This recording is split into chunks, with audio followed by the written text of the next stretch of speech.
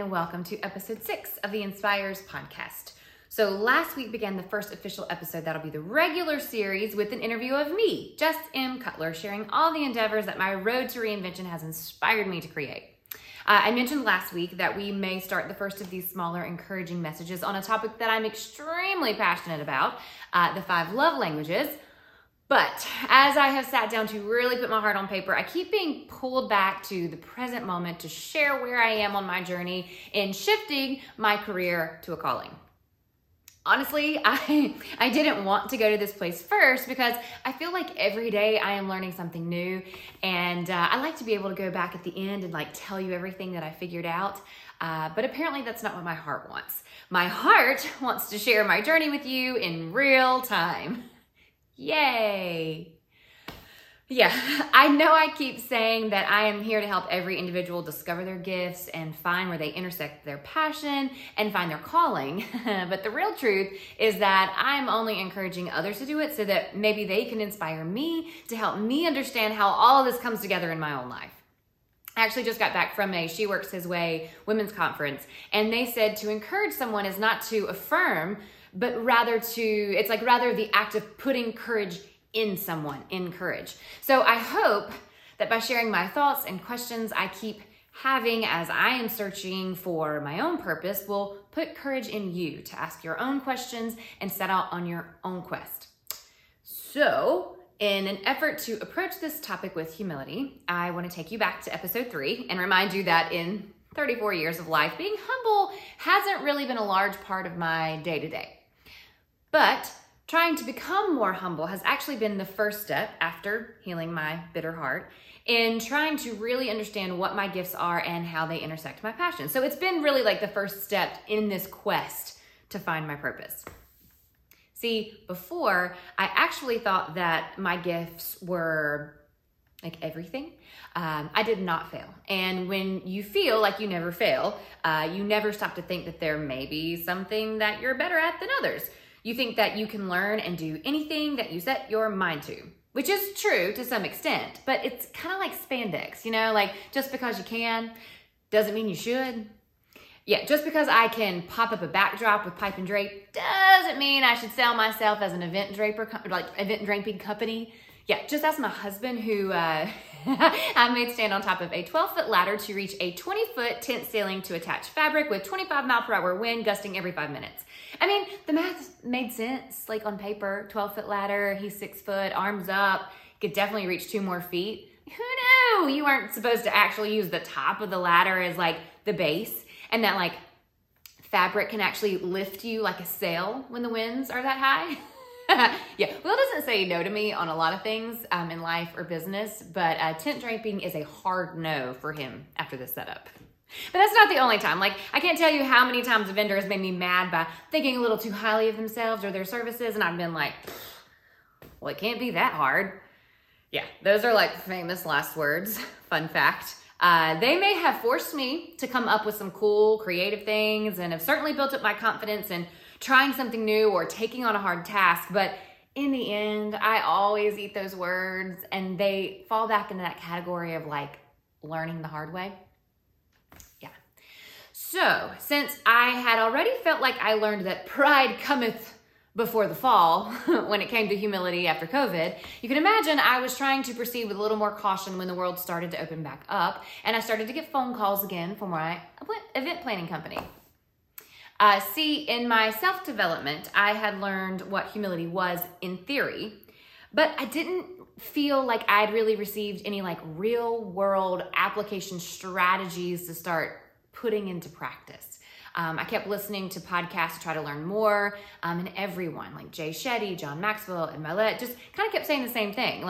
To live a more humble life, I just need to recognize that when people are saying how amazing I am, it wasn't me that was amazing, that it was my gifts that they were admiring. So while it was okay to be proud of my accomplishments, to truly be humble, I needed to recognize the opportunity or the mentor or simply the giver of my gifts and give that praise back to the source. And for me, that source was God. All the devotionals kept saying that to truly humble myself, I needed to serve others not by striving to glorify myself, but to glorify God.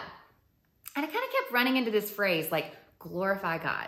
Like, every time I kept looking for more information about humility.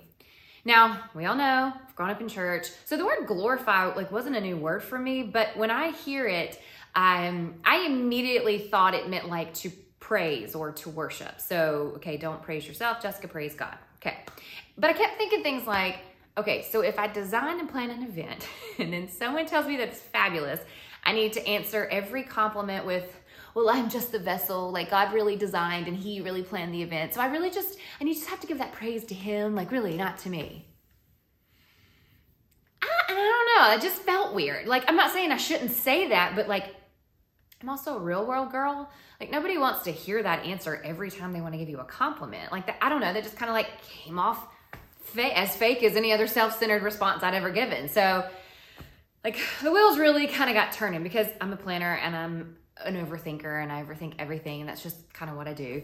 But I started down the rabbit hole of, okay, well, if I'm supposed to glorify, I'm supposed to praise him, that's what he really wants out of me. Like, am I actually praising him if I'm only planning events? I mean, he's God. Like he does like way bigger and way more important things like than making sure like the tables are pretty and the props are in place and the band is awesome and the drinks are filled. I mean, like he performs miracles, like parts the Red Sea, brings people back from the dead. So as I was spinning in this space of just trying to be a better, more humble human and figuring out like what humble should look like in practice, I asked one of my friends who's wonderful at guiding people through things like this. And she was like, yeah, I don't know what to tell you. Why don't you just ask him to show you what he means? And it was the weirdest, I don't know, it was kind of like a weird moment because as Christians, like I know that we've all heard the phrase like in some sort of capacity, like, you know, thou shalt not put your Lord God to test or whatever it says, which would have been my normal response to that statement if I had not read a devotion that morning about how God actually, now just bear with me, he like sent Isaiah the prophet like literally out to the middle of this field and was like, hey, wait for this King Ahaz, he's gonna pass today, but I need you to deliver him a message. And basically like I need you to tell him that he needs to ask me for a sign. And it wasn't like they had text messages, not like they planned it, like it was literally like, okay, I'm gonna go stand in the middle of a field and wait for the king to pass. So, you know, anyway, he does this. King Ahaz is like, oh, I can't put the Lord God to test. And, which is hilarious because this king was like literally burning his sons as sacrifice. I mean, it wasn't like he was like following the 10 Commandments or anything. But anyways, he wouldn't put him to test, even though God sent the message and told him to. And so then God was like, okay, fine, then I'll just give you the sign that you need. And basically, I think he ended up in captivity like the rest of his people. It wasn't pretty.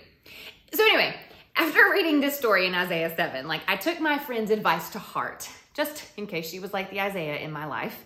So my prayer was like, God, I'm trying to be more humble. I'm trying to glorify you, but I don't know what that means. Like, can you give me some guidance, like so clear that it smacks me in the face? Okay, so time out. Back up to about a month prior, my best friend Mandy and I decided to attend the women's conference that I had mentioned earlier.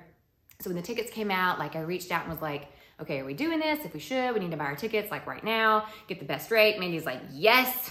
She goes directly and buys her tickets, which is what I should have done, which is totally not what I did. Instead, I got distracted. And a month later, I was like, I gotta buy my ticket. So I go in, buy my ticket, no big deal, whatever. Okay, so a few days later after I said my prayer about humility, actually, not humility, well, it was humility, but asking for a sign, basically. I got this book in the mail, and it was apparently a promotion only offered for the month that I registered for the conference. Like, honestly, it was probably a promotion for like the day, the second, the minute that I put in the order. And so anyway, so it came in the mail, and it was entitled Called to Create, and it was by Jordan Raynor.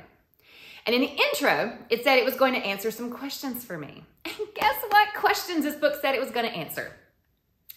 Quite a few, actually, that I was very interested to know. But most specifically, it said it was going to answer what the right questions should be when trying to understand my calling and what it should look like to create. Not in order to make a name for myself, but to glorify the one who has called me to create and love others.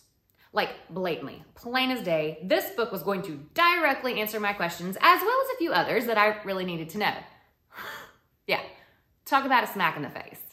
I mean, how many times do we ask God questions, or do we not ask God questions because we feel like we'll never get an answer? Like, let me tell you, sometimes he answers us in subtle ways, sometimes not at all, which I certainly feel is an answer in itself. And sometimes he mails us a freaking book. Like, in order to humble myself for others, I first had to humble myself before him. And by doing so, he sent me the answers I was seeking in print, in black and white, like in the mail, no less. And what I discovered in this book has become the heart of the entire Inspires mission. So, if you want to know what that is, come back next week as we'll continue this discovery on episode 7 of the Inspires podcast. Thanks for tuning in. We'll see you next week.